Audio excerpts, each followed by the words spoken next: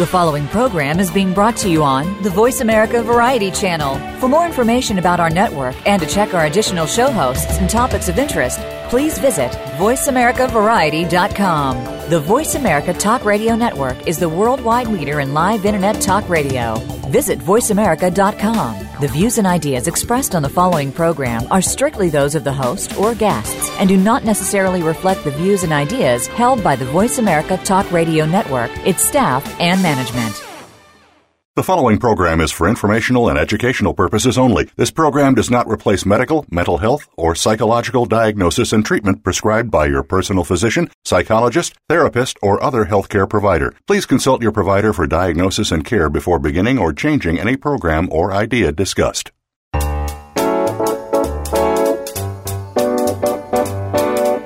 Welcome to Psych Up Live with your host, Dr. Suzanne Phillips. If you're experiencing life, and we know you are, you may have a variety of questions about relationships, family issues, personal goals, coping with the unexpected, and much more. Today, you will hear some answers from a psychological perspective, and you may just take away something that fits. Here is Dr. Suzanne Phillips. Hello, I'm Suzanne Phillips. Thank you for joining me on Psych Up Live. Today we're speaking about a topic that is too often ignored: understanding and healing sexually betrayed men and boys.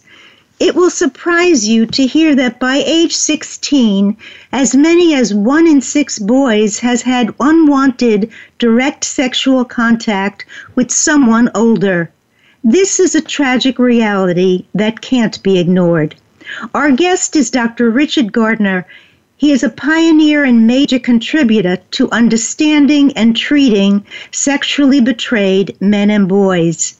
He is co-founder of MaleSurvivor.org and is quoted widely in the media on this topic. He is the author of many books: Betrayed as Boys, Beyond Betrayal, Taking Charge of Your Life After Boyhood Sexual Abuse, and he has 2 new edited books coming out: Understanding the Sexual Betrayal of Boys and Men, and Healing Sexually Betrayed Men and Boys, Treatment for Sexual Abuse, Assault, and Trauma.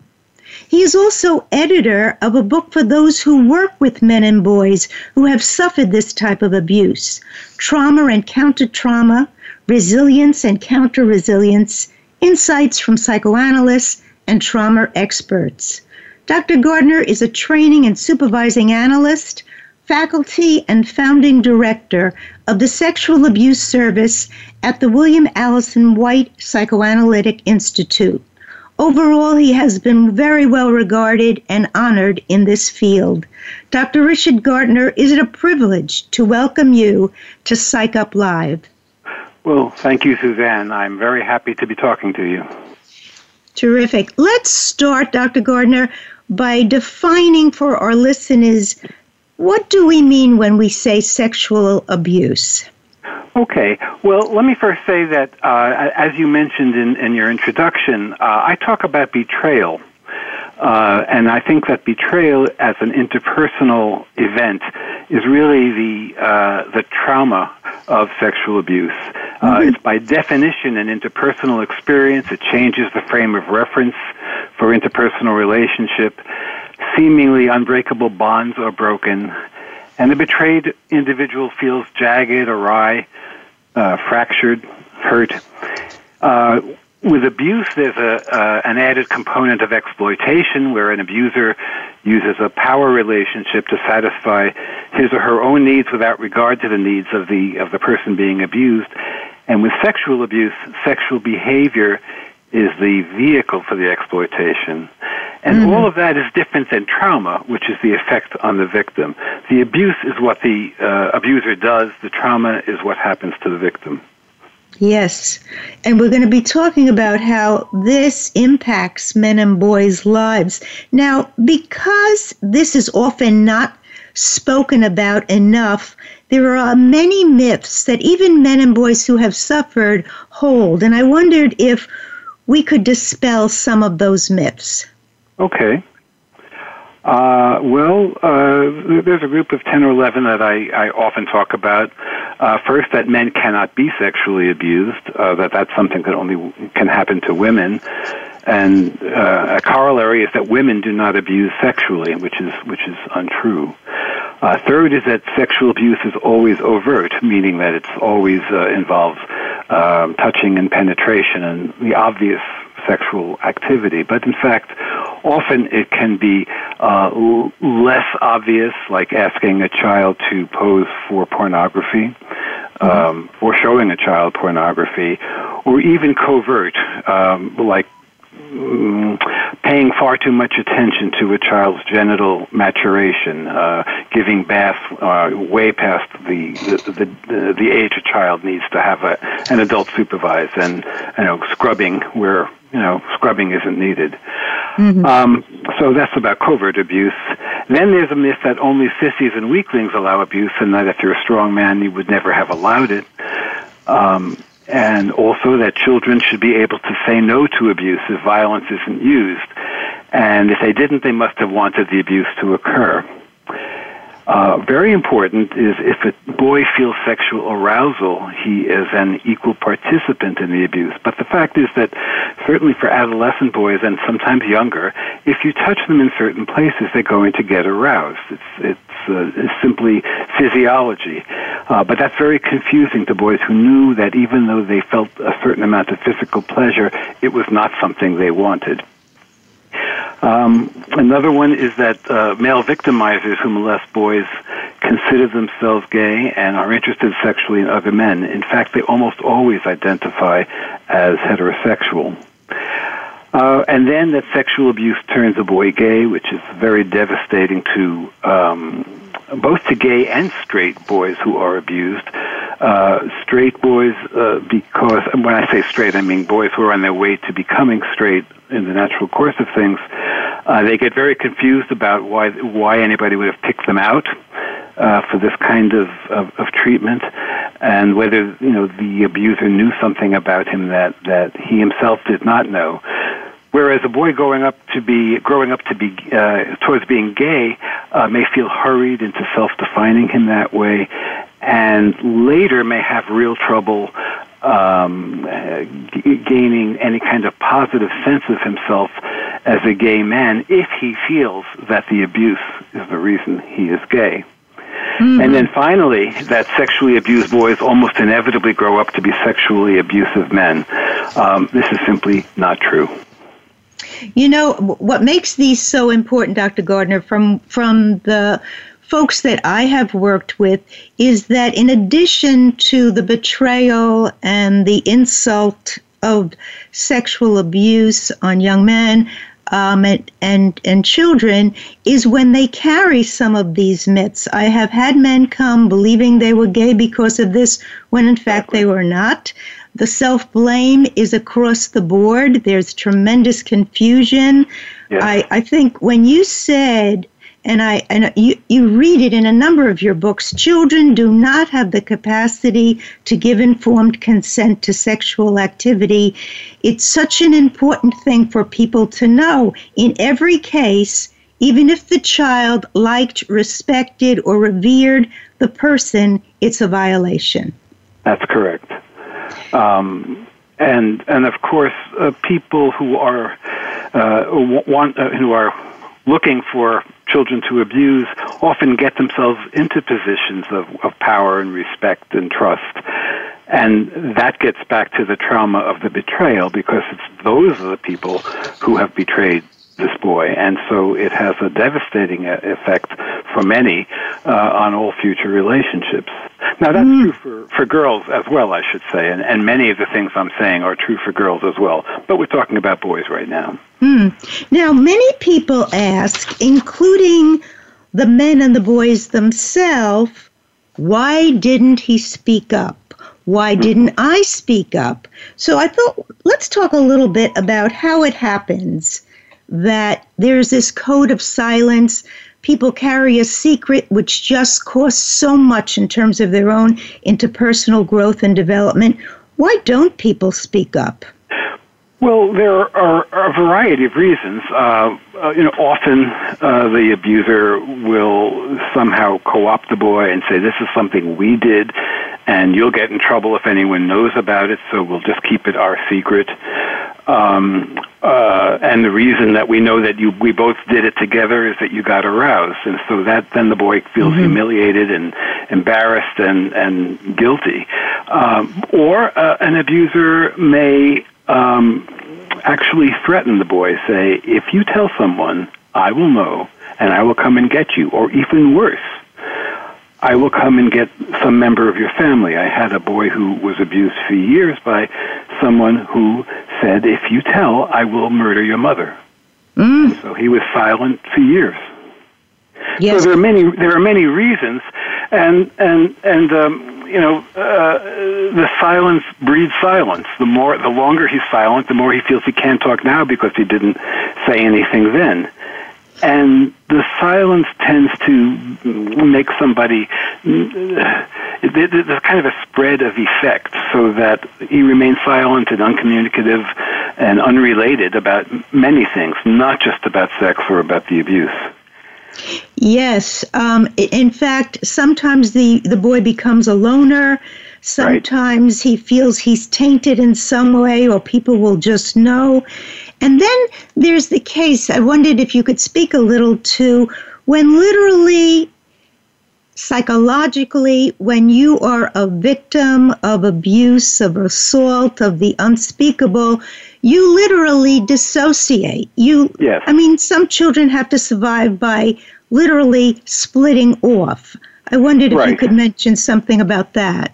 Okay, well, let me just say a few words about what dissociation actually is. It's a kind of a self-induced hypnotic state that protects somebody from feeling disoriented and pain. It's a kind of severing of ties between different kinds of mental contents, often before they even enter awareness. By mental contents, I mean, feelings, emotions, behavior, knowledge of facts and sensation, so that somebody may know the fact that he was abused, for example, and say, but it didn't matter, because he has dissociated the feelings that went along with it. Now, dissociation is something that everybody does. There's everyday dissociation. I'm sure you've had the experience of driving along in a car and suddenly you're 10 exits beyond the last time you noticed where you were, and you hardly know how you got there because you were thinking of some problem. So you were in an everyday way dissociating the highway as you went along, and it probably didn't affect your driving at all. And then there's adaptive dissociation, which happens in the moment of abuse or trauma. Adaptive in the sense that it actually protects the child from the overwhelming feelings that otherwise would overcome him or her. And so I've often heard boys say, suddenly I was on the ceiling and I was looking down at a boy being abused. He had an out-of-body experience, literally, and it didn't feel to him like his body was the one being abused. Mm-hmm. In the moment, that is adaptive. In the same way that if you're in a burning building, for example, and if you are to let yourself feel all the panic you're going to feel, you won't be able to make good judgments about how to find a way out of the building. So you may dissociate all that panic, kind of put it in a box somewhere in the corner of your mind, make the plan to get out, and then only after you're out feel the panic. And that's very adaptive dissociation. Right. The problem is that that can become what we might call traumatic or dysfunctional dissociation, where it's the first thing that people go to when they feel anxious. This often happens if people have been repeatedly abused and repeatedly dissociated this way. They are most likely to as soon as they get anxious about anything, they have a kind of a global defense against feeling disintegrated.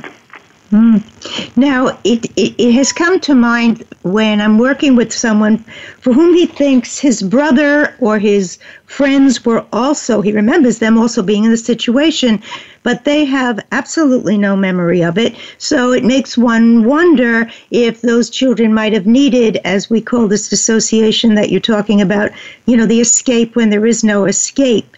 Now, that being said, do you think it's the case that sometimes someone literally, Dr. Gardner, has put it out of mind and body almost, and then a film like Spotlight comes out, or we see a scandal in the paper about a prep school, or we see something about, yes, we know we can have abuses in all places, or about a team or a coach, and all of a sudden somebody's terrified. And that's the trigger to something that was well walled off for a long time. Right. Well, that's the moment when the dissociation breaks through. I've known people, even before it was talked about very much in the media, someone who saw a documentary that in some way mentioned abuse, and then suddenly it all came piling back into his mind. Now, until 2002, when I spoke about sexual abuse of boys, people often were quite bewildered because they thought it didn't happen, or if it did happen, it was extremely rare. But after 2002, when the church scandals emerged, it was hard to say that such a thing doesn't exist, because whether or not any given priest was actually an abuser, it was pretty clear that there were a lot of priests who were abusing, and so people began to talk about it. So many people came forward during that period, whether they were abused by priests or not. If they were abused by somebody, either it suddenly came back and they remembered it, having dissociated it, or it gave them the courage to come forward and tell the secret that they'd been hiding all along, each of which is a positive for somebody who's been in that kind of situation all these years.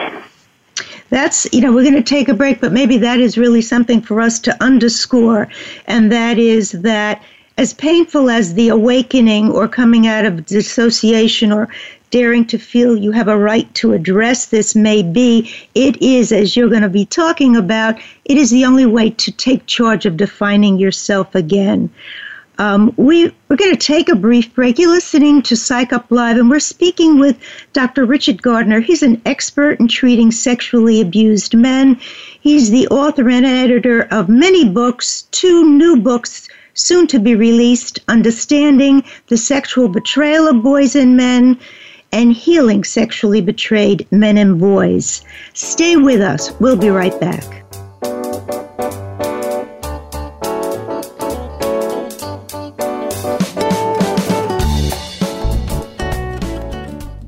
Think you've seen everything there is to see in online television? Let us surprise you. Visit voiceamerica.tv today for sports, health, business, and more on demand 24/7. If you're seeking more confidence, it is time to feel good naked. Each week, host Laura Redmond and her guest experts are here to help you be you. In order to truly be successful and happy, you need self-confidence, self-love, and self-respect. Feel Good Naked Radio will teach you how to embrace these qualities and make your life more fulfilling and meaningful. Listen live every Thursday at 10 a.m. Pacific Time and 1 p.m. Eastern Time on the Voice America Variety Channel. Be proud of who you really are from the inside out. What defines your success? Is it success in your business? Success in your personal life? Is it more money? Is it meaningful relationships? How about your passion? Listen for Taking Care of Business with host David Wallach. David's guests share their challenges and what they did to overcome them. What if you can let your passion for success lead you to your success? Taking Care of Business is broadcast live every Tuesday at 7 a.m. Pacific Time and 10 a.m. Eastern Time on the Voice America Variety Channel. Have you found the beauty inside of you? Join Bonnie Bonadeo each week for Beauty Inside and Out. We'll explain how beauty plays a part in everybody's lives. Our guests are makeup artists, hairdressers, and doctors. But we'll also feature holistic and wellness specialists and spiritual advisors. you can find that beauty inside and express it to its fullest on the outside. Tune in to Beauty Inside and Out every Thursday at 2 p.m. Pacific Time, 5 p.m. Eastern Time on the Voice America Variety Channel. The Internet's #1 talk station. #1 talk station. VoiceAmerica.com.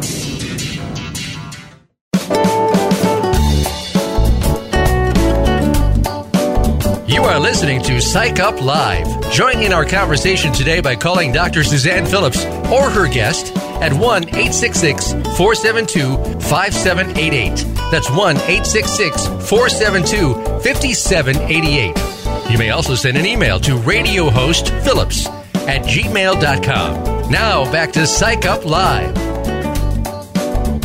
Welcome back to Psych Up Live. We're speaking about betrayal and abuse of boys and men, sexual betrayal and abuse of boys and men. And we're here with Dr. Richard Gardner. We were addressing how it happens when someone comes out in terms of their own abuse in the media, how important that could be. And you mentioned celebrities, Dr. Gardner. Right. I think very often celebrities, particularly people who are in some way idols to young people, come out. And I'll just say a few names of people who have said publicly that they were abused. Carlos Santana, Jonathan Davis of Korn, or Axl Rose of Guns N' Roses. Athletes like NFL player Levernois Coles, or NBA player Kevin Dowling, or NHL player Sheldon Kennedy, or R.A. Dickey, or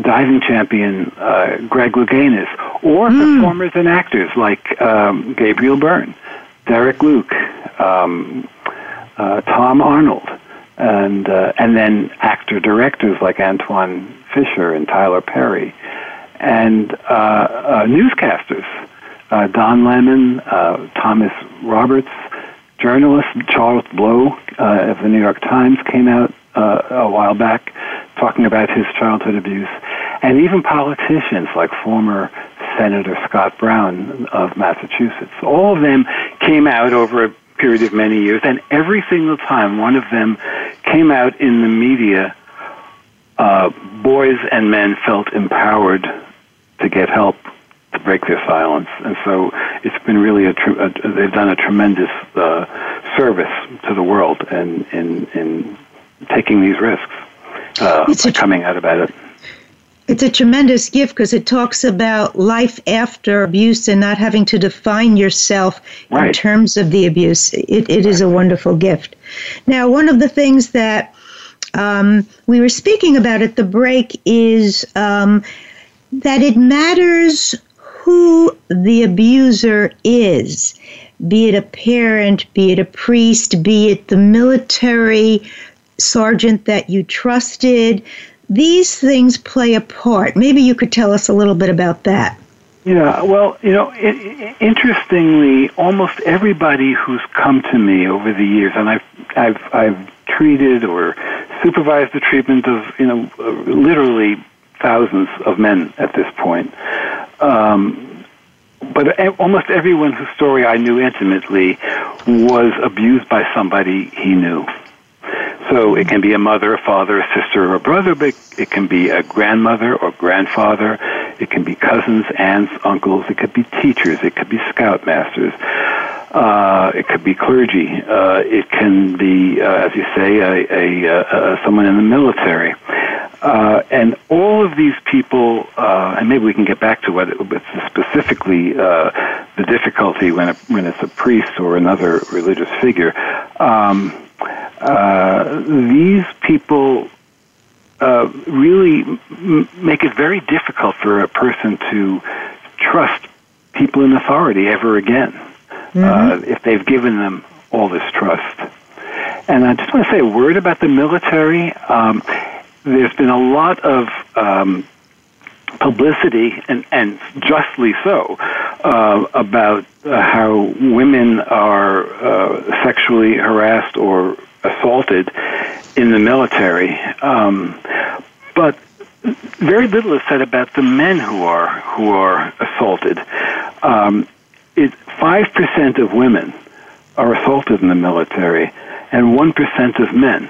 However, the number of women is so much smaller than the number of men in the military that, in fact, by absolute numbers, there are far more men in the military who have been sexually assaulted than women. We never think about that. Mm-hmm. And one of the things from something that I came across recently was when someone frames the abuse as hazing, breaking you down so that we'll build you up. When there's a rationale used by, I think one of your victims at one point, or survivors, I'll say, said they always have a tool. They always have an angle that justifies, which is which is more abusive, because then it legitimizes this atrocity. It legitimizes it, and it delegitimizes the child's own capacity to think about what is happening to me. Yes, yes. So whether it's military or... people will say it's education. I'm just teaching you about sex so you'll know better when you grow up. And so we're going to practice that kind of thing. And, a child, this kind of makes sense to a child on some level. Well, and it might even in the military make someone think, I have to shut up and put up with this. And actually, that's the other problem. When there is nowhere to go with it, if you feel like I can't mention it to anyone else in my unit, or if you're a child who comes from an extremely religious Catholic home, and we're dealing with a priest who visits on a regular basis, there's no one you're going to tell you might really love this man. And that's part of the confusion with him. It's much about what you write, even when they're not clergy, Dr. Gardner. When someone feels, someone gave me affection, someone taught me wonderful things about literature, somebody helped me be bright and just as important as them, it's very conflictual for someone to figure out, and you were being abused. Right.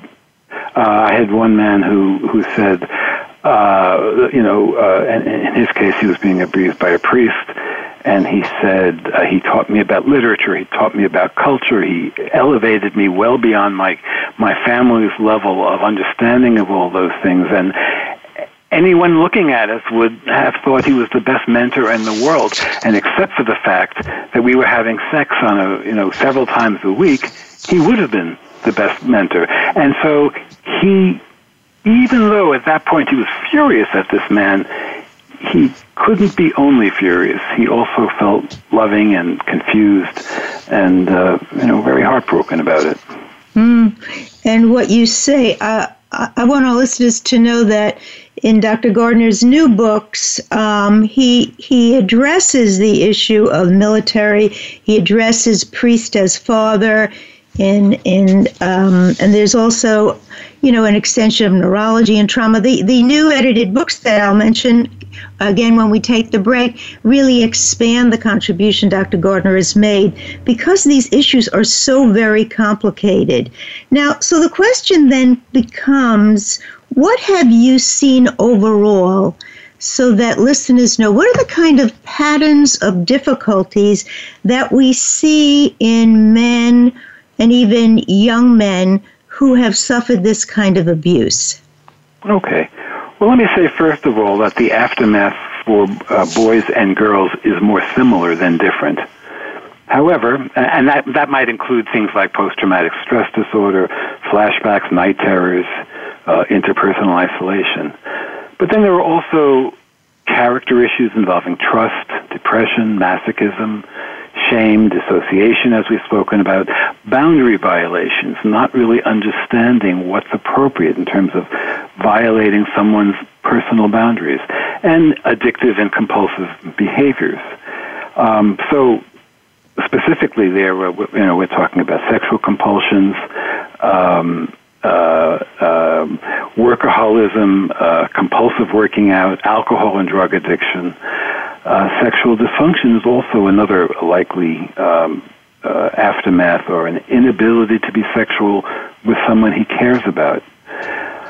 And also hyperarousal and rage, which may paradoxically be coupled with numbness when he when he dissociates that rage. But then when the dissociation is broken through, he may not be able to handle the rage because he's never really learned, because it's always been dissociated. What else? Constricted emotion. Well, it's interesting. I just want to go back to that because in men that I've worked with, I loved your comment that what we see is often the rage of a child in a man's body, right? With very little understanding of why am I so quick to become so enraged. In fact, would you say that those common symptoms that you just described, often people don't come for treatment because of the abuse? They come for one of the symptoms that they may not even be tying to the abuse. Right. Yeah, that's often true. I think men tend to go for treatment much later than women, and that's true across the board. Men don't go to treatment for anything as easily as women might. But the men who come for treatment for sexual abuse, I've had a few men who came to me in their late 20s, and very few younger than that, and more likely their late 30s or their 40s, 50s, 60s, and even men in their 70s. And in the meantime, they've had lives of alcoholism or gambling or drug addiction, and those were their ways of coping, because those are all ways to numb pain and kind of self-medicate, whether it's behaviorally with something like gambling or actually physically with say, opioid addiction or something like that. One of the things that you touch in in the new books is the impact on a couple. And I've often had, I do a great deal of couple work, a couple come to deal with either acting out or addiction to porn or betrayal. And it's not until the couple starts working that the history of the man becomes clearer to everyone. Mm-hmm. And how it fits in what's not possible in terms of intimacy in this marriage. Right. I have often initially gotten calls from men's fiancés or wives or partners because the men themselves have difficulty coming forward, difficulty speaking to anyone about it, even though they may have expressed an interest. And even though these partners may be very empathic in general, they don't really know what to do, how to handle what they're dealing with. They don't understand why this rage comes so easily, or why somebody is so isolated or antisocial or asocial. And so it can be very helpful to be in couples therapy, usually once a man has been in treatment for a while himself, so that he has some understanding of how his abuse is connected to the current way he lives. At that point, making a referral for couples work can be very helpful, particularly if it's a sympathetic partner. And I want to add, in terms of referrals, that malesurvivor.org, which was started by Dr. Gardner, is a very valuable resource for anyone listening to go to as a source, and you can probably speak to it better, Dr. Gardner. It's a source not only for information, but for potential therapy and matching with therapists. Mm-hmm. Well, let me say I was a co-founder. I don't want to take all the credit, because there were a number of us who were doing it at that time. That was in 1994. And we've developed our website, which has several ways that are very helpful to men and to their families. First is just information. There are articles of one sort or another. And second, there is, as you say, a resource directory where therapists are listed who have expressed an interest in working with male survivors, from many states. I don't know if it's every state. And so while I would still suggest to anyone that they talk and make sure there's a good fit with that therapist, there are at least a list of therapists who are interested in the topic. But there's another source of help, which is the discussion forum. As I said, people are very isolated and they tend to not have told anybody. And the discussion forum is a bulletin board type thing where people make a post and then someone responds. It's all done anonymously, so no one knows who the original post was by or who the responder is. And yet, even so, under those circumstances, they begin to feel a sense of community, a sense of connection. And that's particularly helpful for people who live in isolated communities, say, in the mountains somewhere, or many places, more rural areas, where they have no sense. They can't even find a therapist within 100 miles, and certainly not somebody who is skilled in this kind of work. But they can talk to others who may be anywhere in the world. So I strongly recommend that people do that.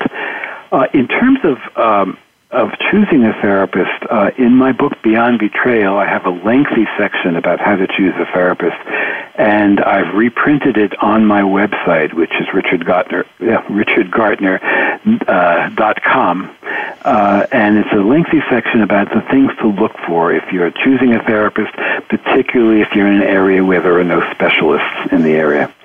But we're going to take a break, but both things should be underscored. People heal with connection, yes, both in terms of a therapist and even those online chats, they are often the step to connection and finding yourself. We're going to take a brief break. You've been listening to Psych Up Live. We're speaking with Dr. Richard Gardner. He's the author of many books on betrayal of boys and men with sexual abuse. His 2 new books coming out, Understanding the Sexual Betrayal of Boys and Men, and Healing Sexually Betrayed Men and Boys. Stay with us. We'll be right back.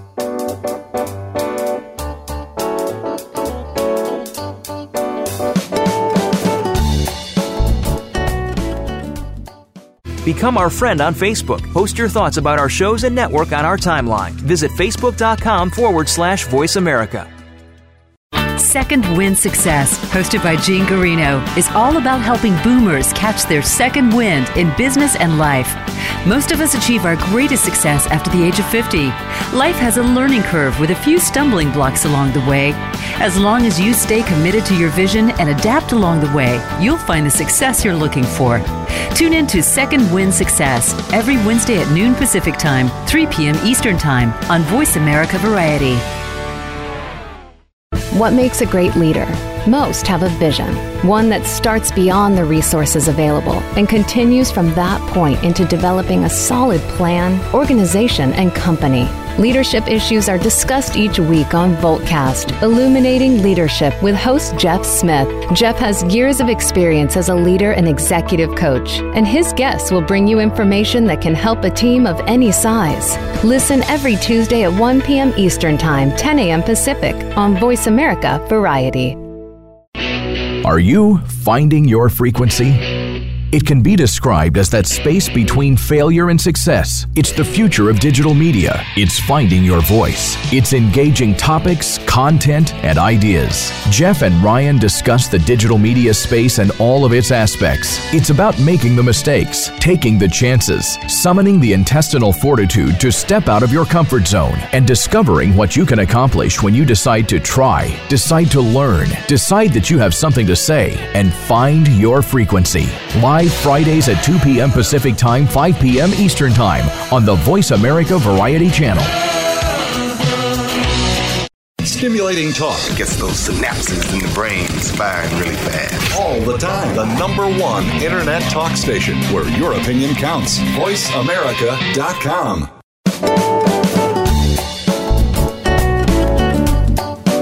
You are listening to Psych Up Live. Join in our conversation today by calling Dr. Suzanne Phillips or her guest at 1-866-472-5788. That's 1-866-472-5788. You may also send an email to radiohostphillips@gmail.com. Now back to Psych Up Live.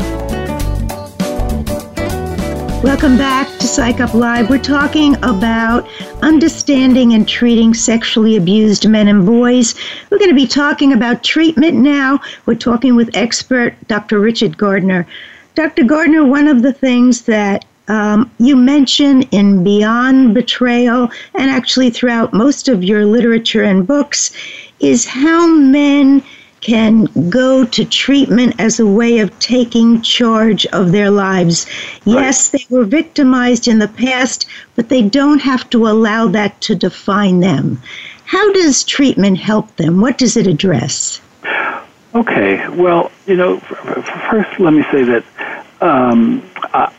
although I use it from time to time, the term survivors doesn't capture how I like to think about men with sexual abuse histories, because that's how I like to think of them, as men who have histories of sexual abuse, but that doesn't define who they are. And although they may experience it that way. And I think to go into treatment is a very courageous act for any man who does this. And the question often comes up, why should I remember these unhappy events and feelings? Why not just focus on the positive and decide to be happier and less anxious and depressed? And of course, that would be great if we could do it. But in fact, I think the more we make believe it hasn't happened, the more it sort of comes out in disguised ways and just sort of, just hits you when least expected. So in order to see yourself, to live your life more completely, I really think you have to experience your emotional past. Not experience it every day in its full depth, but the less you understand your past, the less you're going to understand and live the present and the future, and the less you're going to understand how the past is influencing your present and future without you truly being aware of it. Mm-hmm. So if you allow yourself to know your history and piece together the fragments of a traumatized life, you can reclaim it. You can say, yes, this is what happened to me. And then you can see and acknowledge the pain and the anger that you may have known little or nothing about, or that has completely suffused your psychic life up till then. Mm. But it also frees you up to feel joy, to feel love, to feel exhilaration. I tell people that the goal of treatment is not to make the trauma never have happened. That's not possible. It happened. But instead of taking front and center in the life of your life as you think about it, with a spotlight on you and center stage, it may go off to the side somewhere, and you may think of it much less frequently, and it'll be more like, say, the broken arm you had when you were 12 years old. It'll always be there. You'll always know it happened, but it won't suffuse all of your emotional energy the way it had been. Mm-hmm. And recovering the splintered emotions of the past establishes pathways in your brain that were abandoned long ago or were never constructed.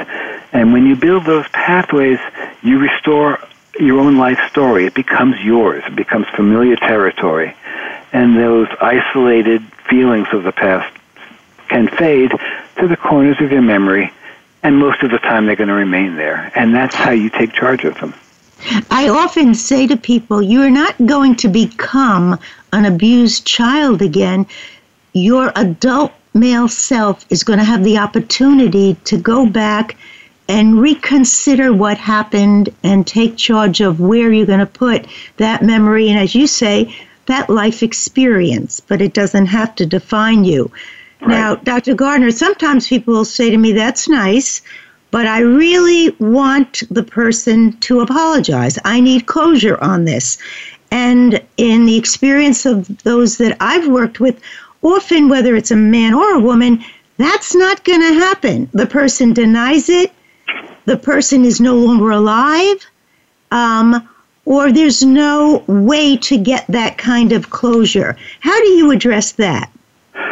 Okay, well, first of all, if somebody knows where the person is and wants to confront him or her, I advise doing it with caution and to really think through the implications. First of all, to do it in a safe place where there are others around, where it can't, you can't get physically harmed. Yes. But also, I think you have to think through what are the likely outcome. By and large, as you say, they will either say it never happened, or you wanted it, or you started it, or it's all about your pleasure, not mine, or I don't know what you're talking about, and that's going to feel terrible. But your healing does not have to be dependent on whether this person says, yes, I did it. Most likely, he or she will not do that. And certainly not say, I apologize, I feel terrible. Occasionally, that does happen. I have had people bring their abuser into therapy sessions, and there's been some sort of a truth and reconciliation moment or series of moments.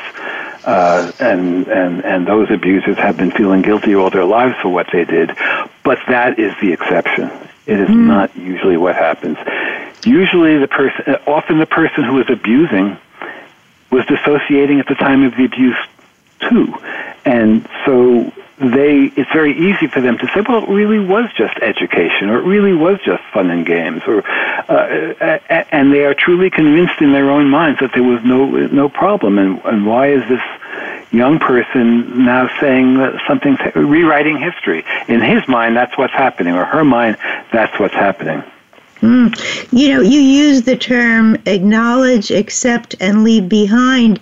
Sometimes I've said to people, we can't get closure by getting somebody to admit it, but you can get closure by new connection with yourself and with a new life. That you are in charge of.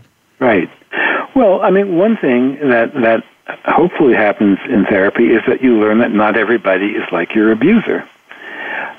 You may also learn somewhere along the way if you have become a magnet for people who are abusive, in which case there's a whole other area you need to think about how it is that you somehow are perceived easily as someone that vulnerable to that kind of trauma. But by and large, the world is not going to be made up of sexual abusers. And of course, the other thing is that adults are not children. I've had men talk about how, well, I'm afraid I'll be touched, and I say, well, and if you were, then what? You say, well, I'd walk away, or I'd hit him, or I'd, whatever, having forgotten until that moment that they are not the child who is just going to be paralyzed and allow whatever happened to happen. I love the fact that your new book on healing sexually betrayed men and boys actually has a chapter on body awareness and self-protection training for male sexual. Yeah, it's a very, very, very good and important addition to it, as well as healing through community and peer connections. Right. So we're expanding ways that people can really, to your point, start to feel safe and start to be able to connect without anticipating abuse. Right. Yeah, one of the things that I'm really excited about in these two books, it was originally going to be one book, but then there were so many interesting chapters that I expanded it to two. When I wrote Betrayed as Boys about 20 years ago, I wrote the whole book. There was very little in the literature about it, and they were not sub-areas that anybody was all that expert in. That's no longer true. And so I invited people who I knew to be expert in one area or another to write about that area. For example, we have a chapter on sexual trafficking of boys, or sexual healing of healing of military sexual trauma, or child therapy, or some of them you've mentioned, like working with a spouse, or working with men who have gone on to abuse. And of course, there are a number who do, and it's very hard to find treatment facilities for them. Okay, Really good. Let me ask you, since we're talking about treatment again, how would people find you and your material and your upcoming books as well as your existing books? Okay, well, the best way is to go to my website, I guess, and it's Richard Gardner, and it's Gardner with a T, richardgardner.com. And although my new books aren't up there yet, hopefully I'll get that to my webmaster, and that'll be there. Or they're available on Amazon and Barnes & Noble. And as I said, Male Survivor is a good resource. There's another one called 1in6.org. And, luckily in the Internet age, we can find out such things in ways that we never could have found them 20, 30 years ago. Now, if you were to give our listeners a take-home message, let's give it for parents and also for men who've been abused, what could you share? Okay, well, it may not be a simple one, but first of all, you're not alone. Second of all, you were not responsible for what happened. Even if there was a part of you or all of you that was hoping it would happen, you were at an immature part of your own development when your brain was not developed sufficiently to make appropriate judgments about such things. And so by far, the greatest responsibility goes to the older, more powerful, particularly if it's an adult person who in some way betrayed you. And that there's hope. And if I were a parent that was worried that maybe I could miss the fact that my child was being abused, is there any way that I could know this, or how could I protect that from happening? Well, that's a hard one, because the children who are hiding it, some children come out with it right away. They disclose right away, and in fact, they have the best outcomes. But the children who don't are going to deny it, or are going to say it wasn't important, or it didn't really matter. But if you look for sudden changes, like a good student is suddenly a bad student, a child who's always home on time is suddenly out half the night,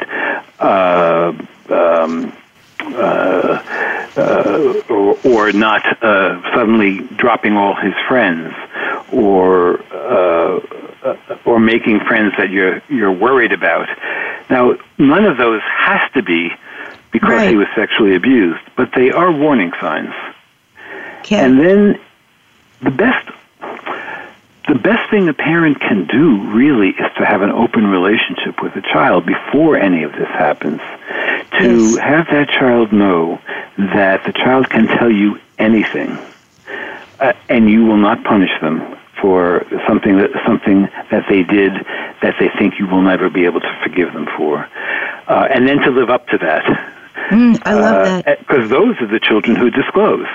The ones who trust that their parents will trust them. Right. In fact, it goes across the board, both with abuse and other things. To know the parents available to listen is really the gift. Yeah.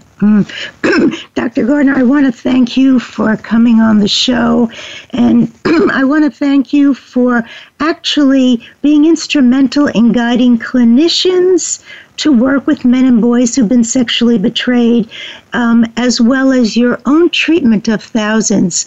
Thank you very much. Well, thank you so much, Suzanne, for having me, and I hope that a lot of people are listening and getting something valuable out of this.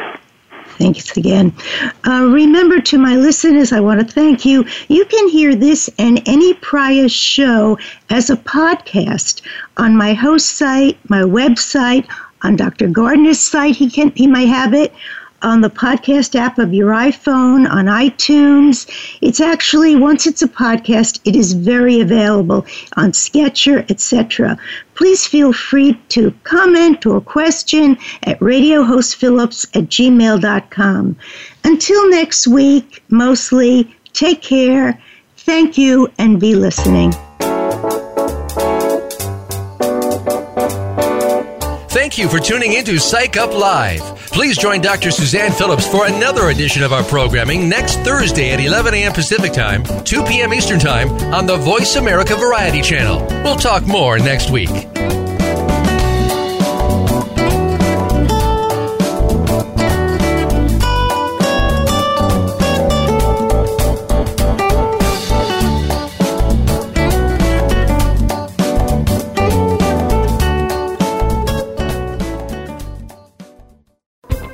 Thanks again for listening to the preceding program, brought to you on the Voice America Variety Channel. For more information about our network and to check out additional show hosts and topics of interest, please visit voiceamericavariety.com. The Voice America Talk Radio Network is the worldwide leader in live Internet talk radio. Visit voiceamerica.com. The views and ideas expressed on the preceding program are strictly those of the host or guests and do not necessarily reflect the views and ideas held by the Voice America Talk Radio Network, its staff, and management.